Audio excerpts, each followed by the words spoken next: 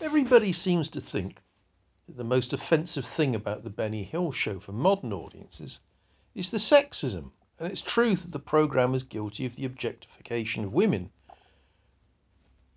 Most of them are present only to flash lots of cleavage and wear short skirts.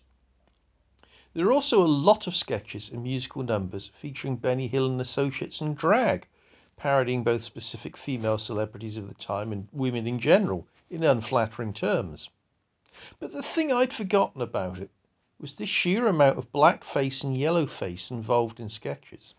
Hardly a show goes by without Benny Hill or Bob Todd blacking up, the latter often portraying the old Southern family retainer in the various Tennessee Williams parodies, or sporting an afro wig as Mark, one of the assistants of a man called Backside, now Ironside parody.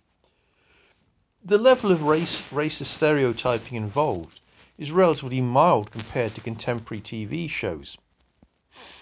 Although the sketches where Benny pretends to be a Chinaman that no one can understand, often joined by Bob Todd blacked up as a generic Indian stroke Pakistani, the two nationalities being interchangeable in 70s TV, are utterly cringeworthy. Although I cannot deny that back in those more innocent times, as a child, I laughed at these sketches. Seeing them now, though, it's hard to understand why. To be fair, as time went on, such sketches became less prominent as attitudes to race on TV gradually changed. But in between all the sexism and racism, you can see glimmers of some genuine satire.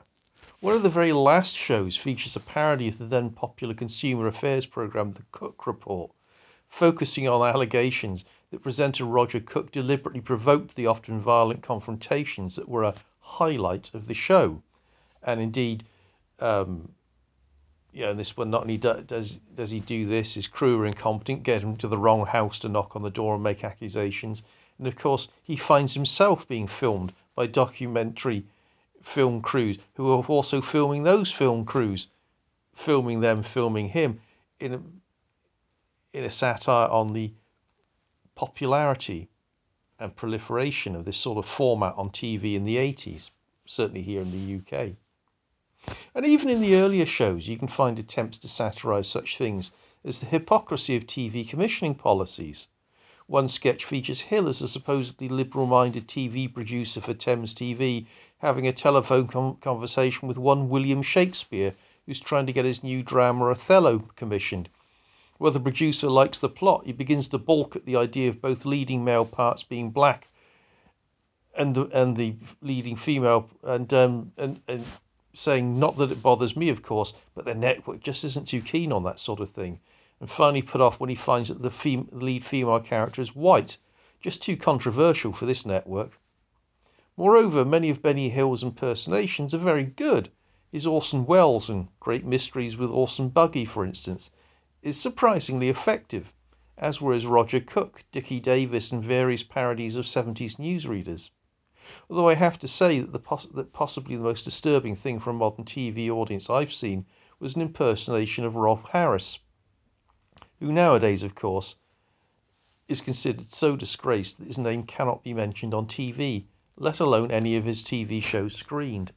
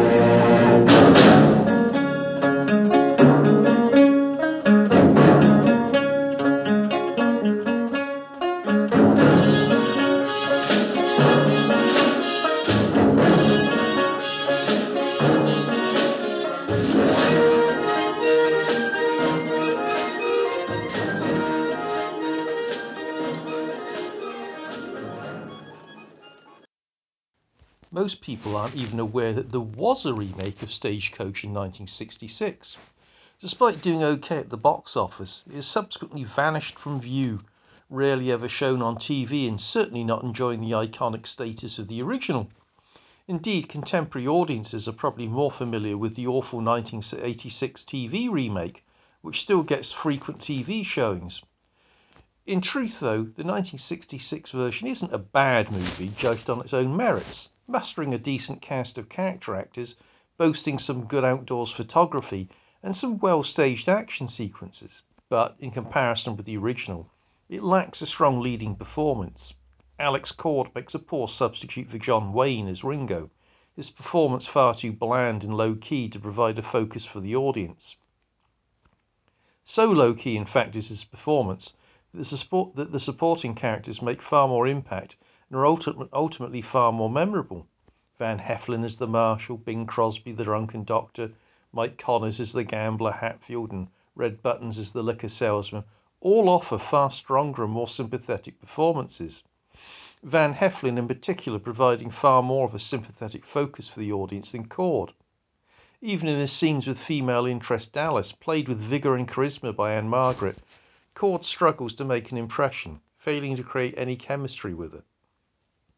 Gordon Douglas, a prolific director of big-budget star vehicles for the likes of Frank Sinatra, Bob Hope and Jerry Lewis at the time, took the reins of the remake and generally does a decent job.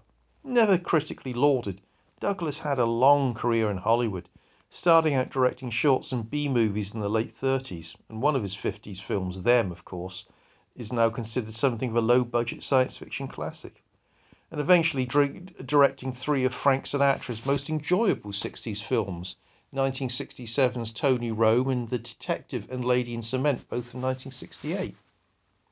Generally seen as a safe pair of hands, Douglas's direction on Stagecoach is efficient and professional. His handling of the action sequences is especially assured, delivering an exciting chase with the titular stagecoach pursued by Indians, which culminates in a tense shootout and a climactic gunfight between Ringo and the Plumbers, which doesn't feel anticlimactic after everything that's gone before. Between these scenes, however, the film flags badly, with the script bogging down cast and director, and far too many talky and static scenes during which the plot grinds to a halt and all the tension previously built up dispersed. Of course, the obvious question the film raises is why?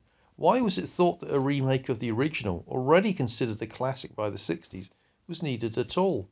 What does the 1966 version bring to the screen that the 1939 film didn't? In truth, not much, apart from colour photography, a supporting cast more familiar to contemporary audiences, and perhaps more frankness with regard to Dallas's profession. We're left with no doubt that she's a prostitute rather than a showgirl. Nevertheless, in spite of its shortcomings, the 1966 Stagecoach is still streets ahead of that 1986 version, which made numerous changes to both plot and characters and starred a bunch of ageing and clapped-out country and western stars. In our streamlined world today, adventure takes wing. Planes shuttle across country at amazing speed. Man has raced around the earth in less than 4 days. Planes roar at 400 miles an hour. Airships, streamlined trains and buses speed thousands to new frontiers. Yet well within the span of our memory, the streamliner of its day, the American stagecoach, crossed the uncharted rugged West, bringing new people to a new country. What fascinating stories there were in the life of the stagecoach, and in the lives of its courageous passengers who found romance in danger and understanding in strange companionships. From the adventures of these American frontier characters, John Ford has created a truly great motion picture, Stagecoach, a drama as forceful and as true as The Informer, and as gripping as The Hurricane. Did you all hear what the lieutenant said? What are you trying to do, scare somebody? If you'll take my advice, ma'am, you won't take this trip. My husband is with his troops in Dry Fork. If he's in danger, I want to be with him. All right, folks. Hey, Curly, why don't you take the cuffs off the kid? He's mighty handy with a gun. You drive them horses. I'll take care of the kid. The man works all his life to get a hold of some money so that he can enjoy life and has to run into a trap like this. Trap, brother? You mean the Apaches? There's been no sign of them. You don't see any signs of them. They strike like rattlesnakes. You talk too much, Gatewood. Don't, Fritz, don't please. Take it easy, Gatewood. We may need that fighting before we get to the ferry. You wouldn't be much good in a fight, you jailbird. Oh, leave the kid alone. He's handcuffed. Ringo asked me to marry him. Is that wrong for a girl like me? If a man and woman love each other, it's all right, ain't it, Doc? Don't you know that boy's headed back for prison? Besides, if you two go into Lordsburg together, he's got to know all about you. You didn't answer what I asked you last night. Look, kid, why don't you try to escape? I gotta go to Lordsburg. Why don't you go to my ranch and wait for me? Wait for a dead man.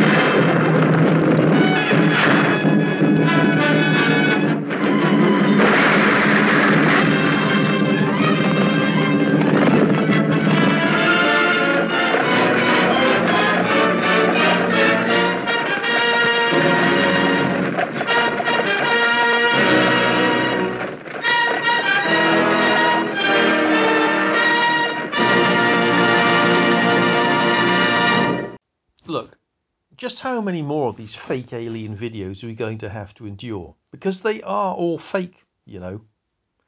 Now, this most recent one, the Mexican alleged mummified aliens, is no different.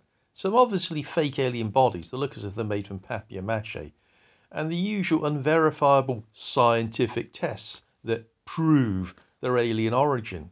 I have to say, I do admire the sheer nerve of the grifters behind it, who generated all manner of publicity by presenting all this horse shit to the Mexican Parliament. If I was Mexican, I'd be bloody worried as to the calibre of my elected representatives if any of them swallowed this obvious hoax. But then, I look at some of the denizens of our own House of Commons. But hey, they subjected these aliens to scientific tests. I hear all the crackpots out there splutter. Sure, they had tests on samples carried out by a lab that, when questioned independently by journalists, refused to share their results with third parties, as this would be breaking their confidentiality agreement with their clients, which of course means in practice we have to take the word of these ufologists that the test results showed the samples were not terrestrial origin. Of course, if they're confident of these results, why don't they simply allow testing of samples by other independent, reputable scientific bodies who will share the results publicly and allow them to be scrutinised and peer-reviewed? That surely would be the best way of establishing their veracity. But that's the problem with all of the supposed UFO evidence that reaches the public arena. Complete lack of actual verifiable facts. But facts based on hard evidence are the enemy of the conspiracy nuts. They find them very challenging. So they just try to avoid them at all costs. They're like those creationist freaks who wander through natural history museums denouncing the fossil record they are presented with as being fakes and the devil's work. Rationality doesn't come into it. Inconvenient truths can simply be arbitrarily dismissed regardless of the body of evidence backing them up, which is why it is impossible to argue with conspiracy fantasists. They simply retreat further into their fantasy world, claiming that anything that contradicts their worldview is simply further evidence of a conspiracy to cover up the truth. Yet these people keep managing to get airtime in the ears of politicians. Well, we might think the idea of presenting these fake aliens in questionable test data to the Mexican Parliament seems strange and perhaps a reflection of the eccentricities of Mexican politics. Let's not forget that not long before this, we had UFO experts making all sorts of claims about crashed spaceships and secret contacts between aliens and the US government to US legislators. Not surprisingly, these extravagant claims weren't backed up by a shred of evidence. I mean, at least the Mexican cranks produced some faked alien mummies.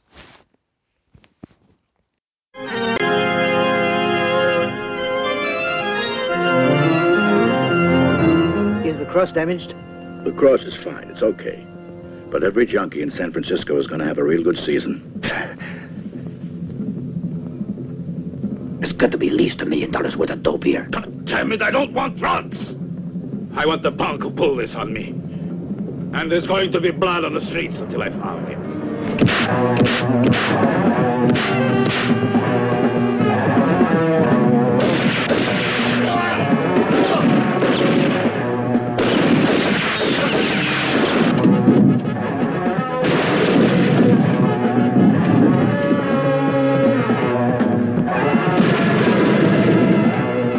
I want you to come up to San Francisco. There's a job on. You got a good one, huh? I hope it's not like Chicago. Well, what about Pittsburgh? This will be a goodie.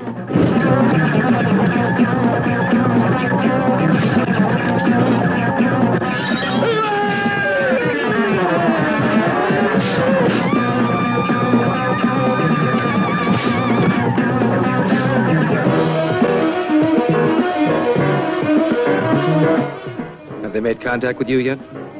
No, but they will. Unless they start shooting instead of talking. Watch out!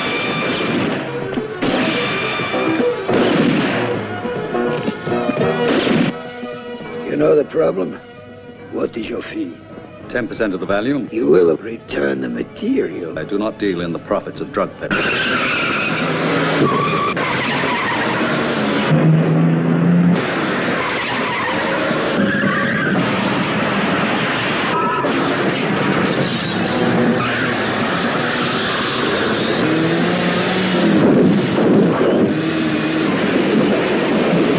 What are you waiting for, a bullet in your head?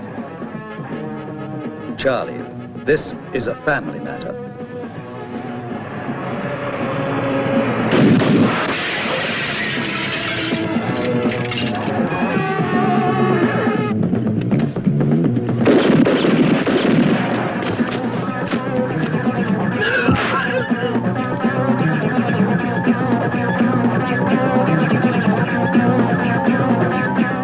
Somebody just hit Continenza, the boss of bosses. Oh, shit.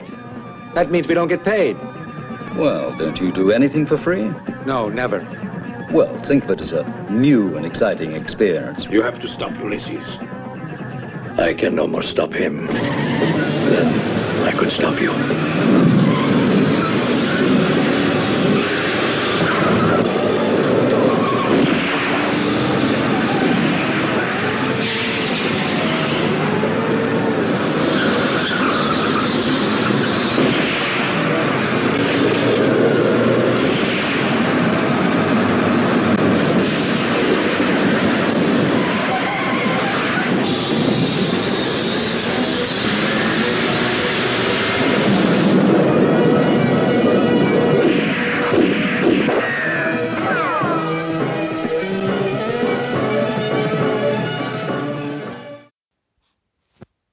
It's one of those questions that isn't asked often enough. What did Roger Moore do between Bond films? Now, you might think that, with the payday he was getting from the 007 franchise, Moore simply put his feet up and took it easy. But in reality, he made a number of non-Bond films of varying quality. With his first two Bonds being released a year apart, Live and Let Die in 73 and Man with the Golden Gun in 74, it would seem he wouldn't have much chance to do anything else between those two, but he did manage to slip in Gold, also released in 1974. But with a 3-year hiatus between The Spy Who Loved Me, 1970, before The Spy Who Loved Me was released in 1977, and the delay was largely due to legal issues relating to Kevin McClory's ownership of the screen rights to Thunderball and, by extension, Spectre and Blofeld, he managed to fit in a bewildering variety of films of wildly varying quality. The best of them was undoubtedly the big-budget Wilbur Smith adaptation Shout at the Devil in 1976, but he also found time to appear in the Anglo-German romantic comedy That Lucky Touch in 1975, and was bizarrely cast in the title role of the 1976 TV movie Sherlock Holmes in New York. But the Roger Moore film from this period that has always intrigued me the most, and until recently it eluded me, was the Italian mafia movie The Sicilian Cross, released in 1976. Now, on paper, this film looks as if it should be half decent. Clearly aimed at the international market, it co-stars Stacy Keach and features Ernest Tidyman and Randall Kleiser amongst its 4 credited writers, as well as featuring extensive location shooting in San Francisco. Unfortunately, it turns out to be confused and confusing, with a plot that makes little sense, dialogue that frequently confuses matters rather than clarifying them, and choppy editing that adds to the feeling that the whole thing consists of a series of random scenes arbitrarily assembled with little regard for story and character development, let alone basic logic. There are a number of standout individual sequences. A spectacular car chase and Keach's test drive of a car spring to mind, but they seem to be there purely to provide a spectacle rather than being natural plot developments or indeed advancing the plot in any significant way. The root of these problems is a seriously disjointed script, in all probability the result of having so many writers, both Italian and American, work on it, which sets up a main plot which every time looks as if it might be going somewhere, diverts into another subplot line, ultimately resolving none of them in a particularly satisfactory feeling manner. Now, the main plot is ostensibly about that titular cross, which has been imported into the US from Sicily by a local mafia chief for installation in a Catholic church, which serves the congregation of local fishermen of Sicilian descent. But it turns out it's also being used to smuggle a large quantity of heroin into the US, an act of sacrilege that enrages said mafia guy, all the other mafia capos and their capo of capos, not to mention the local cardinal. Naturally, the mafia don wants to get to the bottom of it, so he calls in all of the other local capos and gang leaders for assistance. Meanwhile, little does he know, his nephew Ulysses, an Anglo-Italian lawyer played by Roger Moore, is also been called in by the organisation in order to run his own investigation to find out what's going on, because they suspect it's all some kind of elaborate double cross involving Moore's uncle. Anyway, Ulysses in turn brings in his racing car driver friend Charlie, played by Stacy Keach, to help him. Now, to complicate matters, it seems, and it gets very confusing the way it's presented, the heroin in the cross was actually hijacked and stolen by a third party, 3 other guys, before it could reach its intended destination. In fact, it turns out it's 3 guys working the docks and they plan to sell it themselves. Anyway, there's also a power struggle within the mafia hierarchy, culminating in the capo of capos being assassinated. And just when you think it's all drawing to a close, a past family secret is uncovered and it turns into a revenge picture. Not surprisingly, the resulting action is all over the place, with Moore jetting off to Sicily and what ultimately amounts to a wild goose chase, because he could have got the information he gets there in San Francisco, but there you go. Well, Keach chases the heroine on the streets of San Francisco before they come together again in the US, where they variously try to find out who assassinated the big boss, track those dockers down with the heroin in the hope they'll lead them to whoever originally hid it in the cross, before deciding to seize the stuff themselves with the intention on Ulysses' part of using it to draw out the guilty party, and on Charlie's part of selling it to get the fee they're now not going to get from the capo of capos who was going to pay them $1 million. for resolving the issue. Meanwhile, everybody else seems to be scheming against everybody else and double-crossing each other as the film descends into a confusing mess. It's exhausting work watching the Sicilian Cross, as the plot pulls first one way, then changes tack to pull another, with none of the developments feeling as if they make any real sense, let alone be connected to each other. Events pile upon events, which certainly give the impression that things are happening, but somehow never seem to get us anywhere. It doesn't help that the film is seriously overlong, with too many scenes feeling like padding, resulting in the pace flagging badly every so often. Now, the idea was clearly to make some kind of buddy picture, perhaps inspired by Moore's pairing with Tony Curtis and the Persuaders, with a similar pairing here with Moore's smooth and suave Ulysses contrasted with Keach's more rough and ready and streetwise Charlie.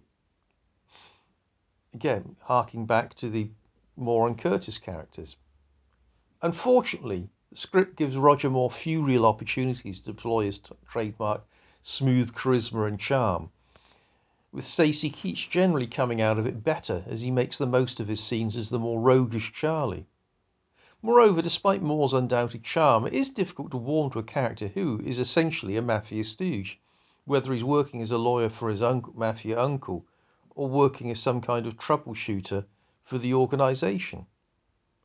The end result is the duo failed to establish any kind of adversarial dynamic between the two characters. Nonetheless, so long as you don't stop to think about it too hard, the Sicilian Cross is a reasonably entertaining watch.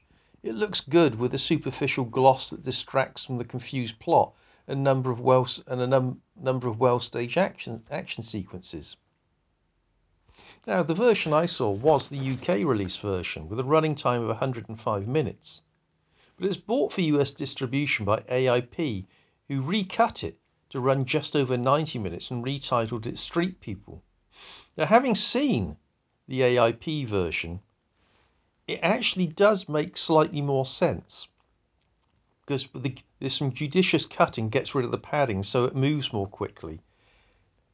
And some scenes are also rearranged so that the plot development seems to flow more smoothly.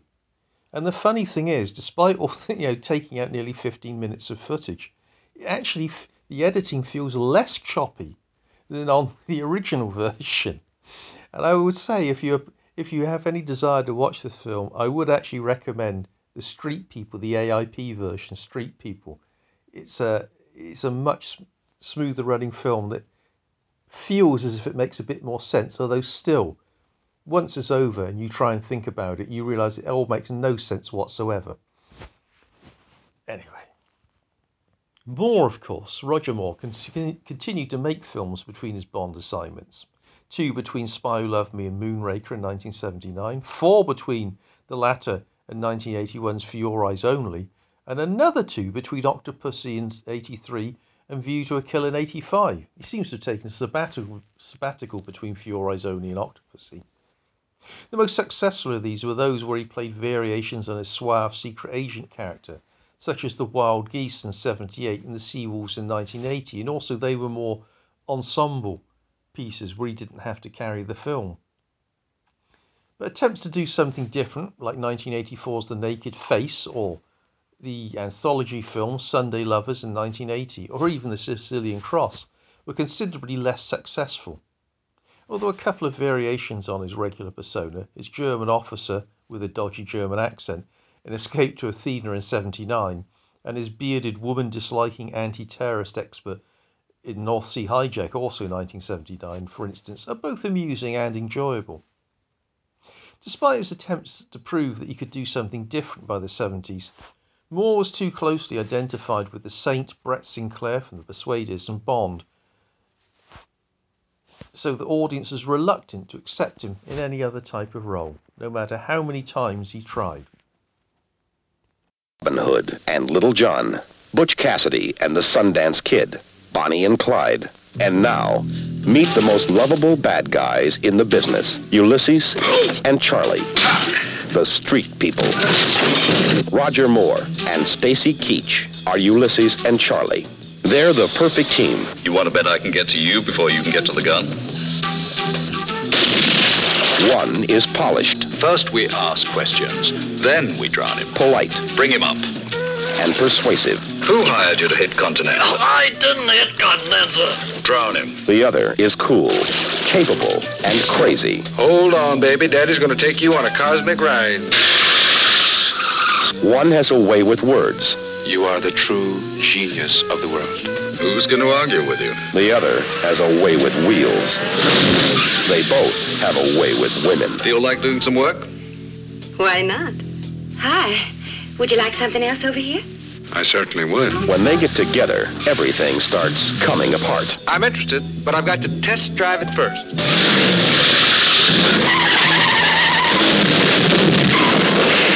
Ooh, I better test the brakes.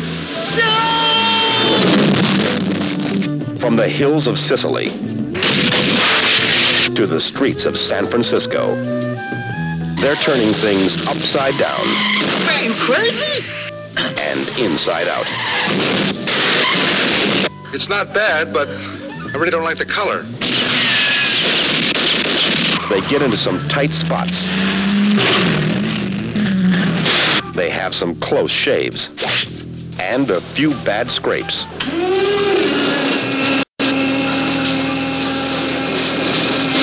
But they always come through with flying colors.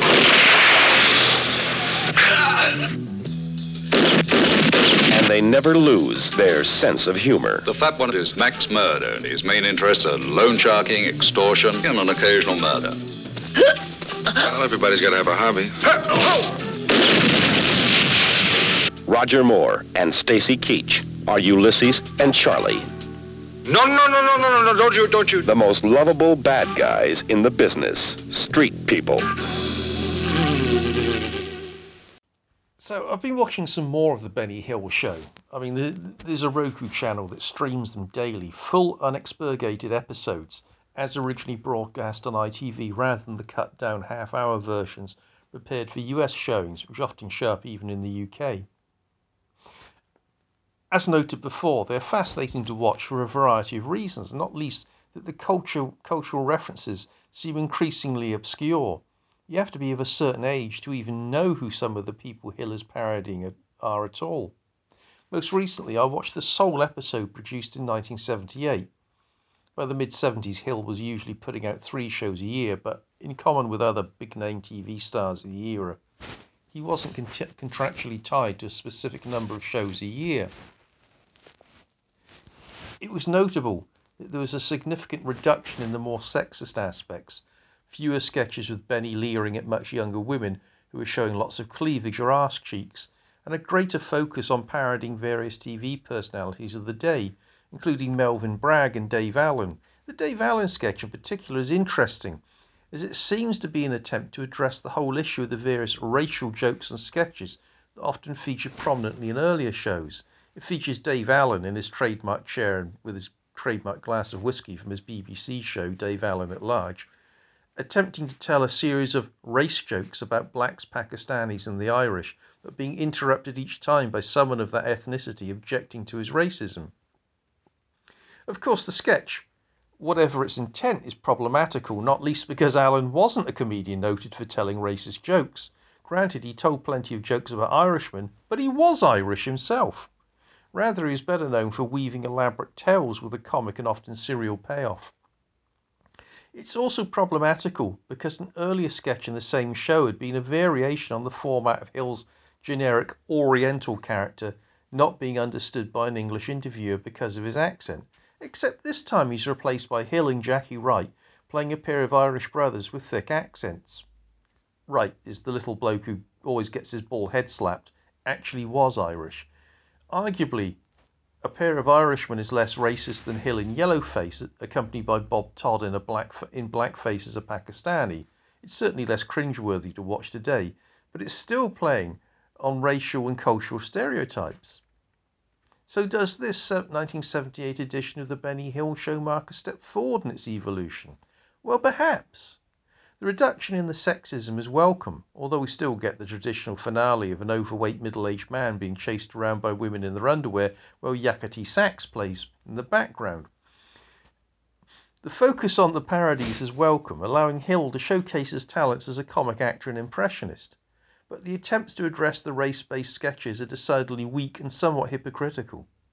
Interestingly, Hill once claimed after his show's cancellation in the late 80s that he wanted to move the programme's focus more towards the parodies and sketches while cutting down the sexy stuff with scantily clad girls. But Thames TV always wanted more of the latter.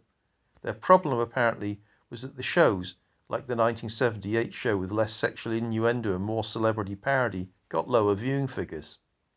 Just days before he died, of course, Hill was offered a new contract by Central TV, and it would have been interesting to see what format he might have employed for those new shows.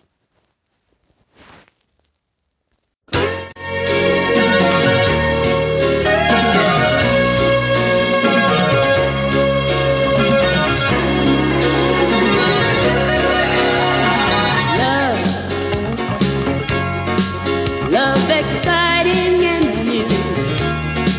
Come aboard. We're expecting you in love. Love is life's sweetest reward. Let it flow. It flows back to you.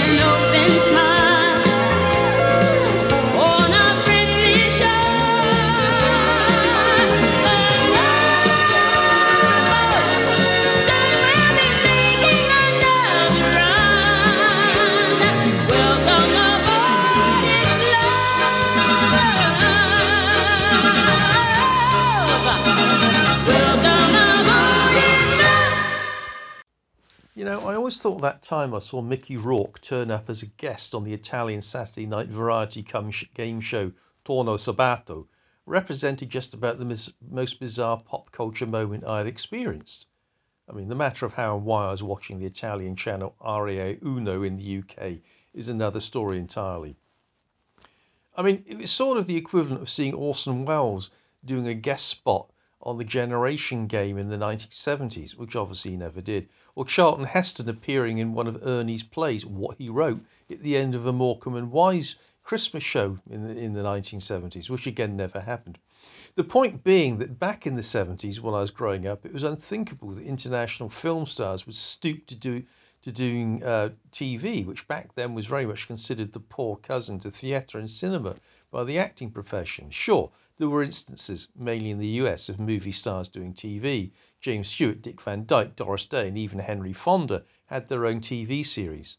But that was the key. They had shows built around them over which they had a degree of artistic control. The idea of one of them randomly turning up on a light entertainment show seemed highly unlikely, unless said show was fronted by another star or pal of theirs, of course. The only movie stars who appeared on TV, it seemed, were those whose careers were on the skids. The natural progression was to move from TV to films, it was accepted, not the other way round. But getting back to my original point, Mickey Rourke on that Italian TV show, well, the other day I encountered a bizarre moment in pop culture history that topped that. Andy Warhol guest starring as himself on an episode of The Love Boat. Yep, you heard that right. Andy Warhol on The Love Boat. Possibly the cheesiest of all 70s and 80s primetime US TV series. The show was, of course, famous, or infamous even, for its guest stars, who uniquely for a US TV show, I think, were listed before the regular cast on the opening titles.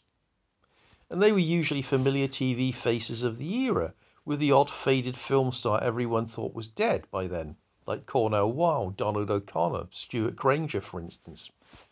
Some of them were thrown in for good measure. I mean, even dear old Trevor Howard eventually got hard up enough to put in an appearance in an episode.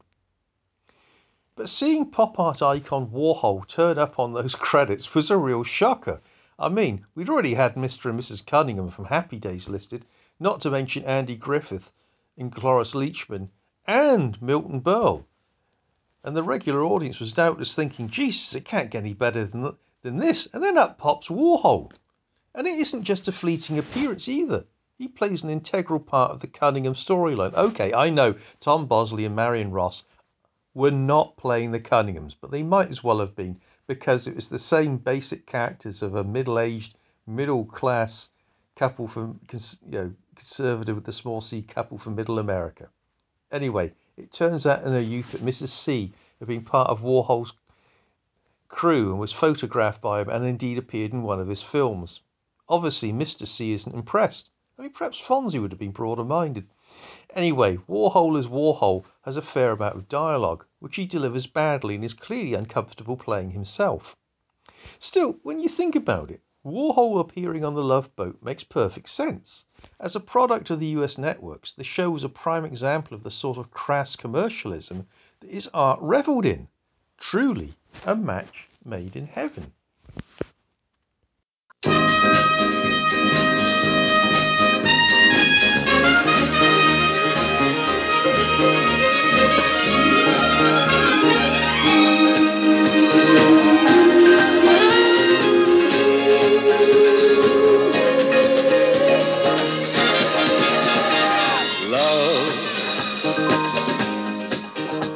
Exciting and new. Come aboard. We're expecting you and love. Life's sweetest reward. Let it flow. It floats back to you.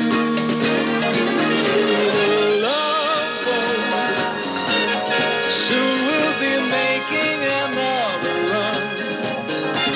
The Love Boat promises something for everyone. Set a course for adventure, your mind on a new romance. And love won't hurt anymore. It's an open smile on a friendly shore. It's love. Welcome aboard. It's love. So, when is a packet of chocolate-covered peanuts not a packet of chocolate-covered peanuts? When you try and buy it in a Tesco Metro, apparently. Now, the other day I was in the aforementioned Tesco Metro, where I noticed that the chocolate-covered peanuts had been reduced in price. So I made a snap decision to buy a pack with my newspaper, which is my main reason for going in there. Taking them to the cash desk, the newspaper's barcode scanned without problem, but the peanuts failed to. After attempts to attempt the barcode manually, the youth manning the till told me that the product I was trying to buy was not on the system, so as far as the store was concerned, didn't exist, and therefore couldn't be bought. Now, I tried pointing out that the packet of chocolate-covered peanuts was right there in front of us both, and therefore did exist. I mean, we both agreed that we could see it, so it wasn't a hallucination on my part. When this didn't work, I tried pointing out that the peanuts must be for sale, as they had a whole bloody shelf of them, prominently displayed with a clearly marked price. Moreover, the packet was clearly marked Tesco, so it was an own brand product. So how could he claim that it didn't exist? What was the alternative explanation for their presence?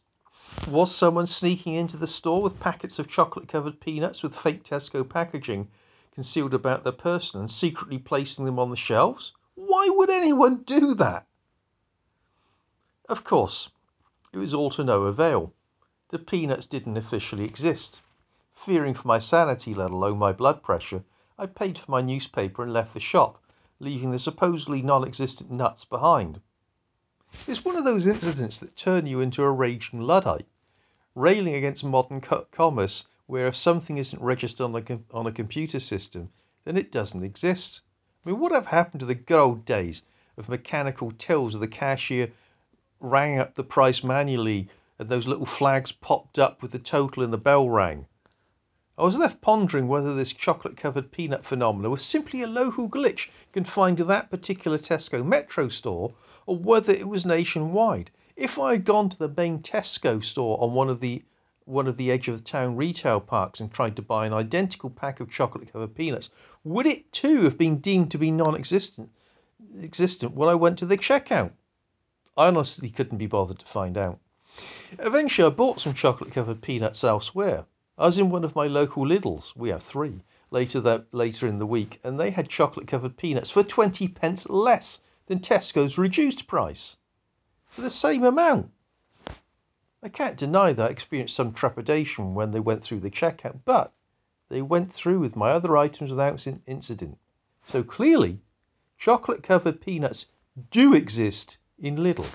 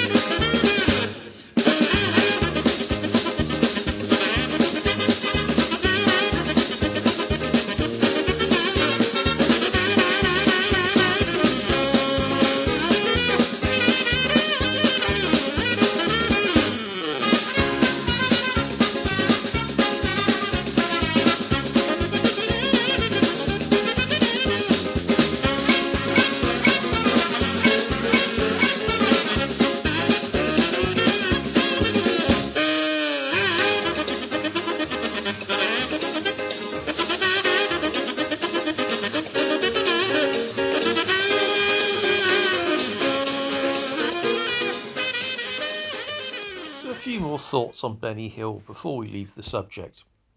Now, as I mentioned before, I've recently had the opportunity to watch all 58 or so episodes of the Benny Hill Show that were made for Thames over a near 20-year period, in broadcast order. It's been an interesting experience, as Benny Hill seemed to be a big part of my childhood. Certainly his shows were seen as must-see events in the early 70s when he was probably the UK's most popular comic. In retrospect, the shows are problematic, not just for their off-cited sexism and objectification of women, but also the casual racism. Unfortunately, though, very typical of 70s UK TV output. But, as I mentioned earlier, as the show entered the 80s, there did seem to be an attempt on Hill's part to change the format, with more emphasis on the parodies of contemporary TV shows and personalities, and the black and yellow face dialed down. But there seemed to be a regression. After experimenting with replacing the stock Chinaman, obviously played by Hill in yellow face and false teeth, who couldn't pronounce English properly for comic effect, he's variously replaced with thick accented Irishmen and badly congested Englishmen, the character made a sudden return. It seemed more jarring than ever to see this routine repeated in the 80s. Of course, Hill later maintained that his attempts to change the show were constantly met with resistance from Thames, who feared that changing what had previously been a winning formula might threaten the ratings. And perhaps this was the case. In his later years, there was a clear tension between newer material that tried to be innovative and older style sketches and routines featuring lots of female flesh, unsubtle double entendres and sexual stereotyping. There is no doubt that Hill was right in wanting to update the format. There's a growing backlash, initially from critics, later from the public, to the cruder aspects of his show. Yet there was a double standard at work in the world of television. At the same time as Hill was being criticised, the same critics were lavishing praise on Kenny Everett's TV shows. The Kenny Everett video show on ITV, and then the Kenny Everett television show when he moved to the BBC, which contained just as much unsubtle sexual innuendo, objectification of women, and also featured a troupe of scantily clad female dancers performing provocative routines. A situation which Hill addressed on his own show with a sketch parodying the Everett shows, featuring Henry McGee as a surrogate Kenny Everett. Hill also seemed to address the sexist nature of much of his output, with sketches such as the one featuring Tanya and her performing men, a troupe of middle-aged men composed of Hill and his usual sidekicks dressed in long underwear and socks, being put through routines like big cats in a circus and objectified in the same way as women traditionally were in his shows. There was also a sketch featuring a handyman which is being edited, and we hear the editors and voiceover discussing how to cut it down to length as we watch it, the narrative and action constantly being reshaped, often to the annoyance of the lead character. Ultimately, of course, the problem with the Benny Hill show is that it comes from another era, when standards were different. Back in the 70s, the sort of casual sexism and racism of the show represented the accepted norm. Hill himself, though, was right to recognise that as his show entered the 80s, he had to reshape the material in line with changing times. But it always seemed to be one step forward and two steps back, possibly due to pressure from Thames. Taken in its proper historical context, the Benny Hill show can still amuse. Hill was a great physical comedian, and the sketches highlighting this and the carefully arranged sight gags still work well today, as do the comic songs, all of which were written by Hill. Indeed, he wrote the whole show himself, every one of them. The parodies are often highly perceptive, if you're old enough to remember the shows and personalities being parodied, frequently playing on the conventions of TV production for comic effect, and can still amuse. His love of old cinema and comedians like W.C. Fields and Laurel and Hardy also comes through strongly and is still very effective in the sketches where he emulates their style. Likewise, his occasional monologues delivered out of character and in front of the curtain are still amusing and often clever, giving us the closest glimpse of the real Benny Hill that we're ever likely to get, perhaps. The bottom line is that I retain an enormous soft spot for Benny Hill. While some of the material might now make me flinch, there is never any real harm or malice in it. It's all delivered by Hill with the glee of a naughty schoolboy, which, in essence, sums up the whole ethos of his show. Schoolboy smut and humour designed simply to get a laugh or even a snigger from a grown-up audience. It's all in the tradition of such British humour, which includes carry-on films, saucy seaside postcards, and 70s sex comedies. We might profess not to really approve of it, but we laugh anyway, even though we suspect we shouldn't be laughing at it. Finally, by all accounts in real life, Benny Hill was actually a very nice guy, modest and somewhat introverted. His work, making people laugh, was very much his life. Moreover, according to the ladies themselves, he never tried it on with any of his female cast. He was also, to be, at least, a local lad coming from Eastleigh and living in the Southampton area for much of his life. Finally, his obvious dislike of Jim Davidson, and if you don't know who Jim Davidson is, you are very lucky. This dislike was famously expressed in his diaries, but also in several disparaging references to the alleged comic and sketches in some of the later shows. That dislike of Davidson is something I can always adore him for.